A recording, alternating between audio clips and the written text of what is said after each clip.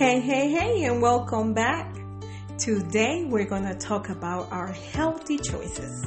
Yes, that also has to be one of our priorities.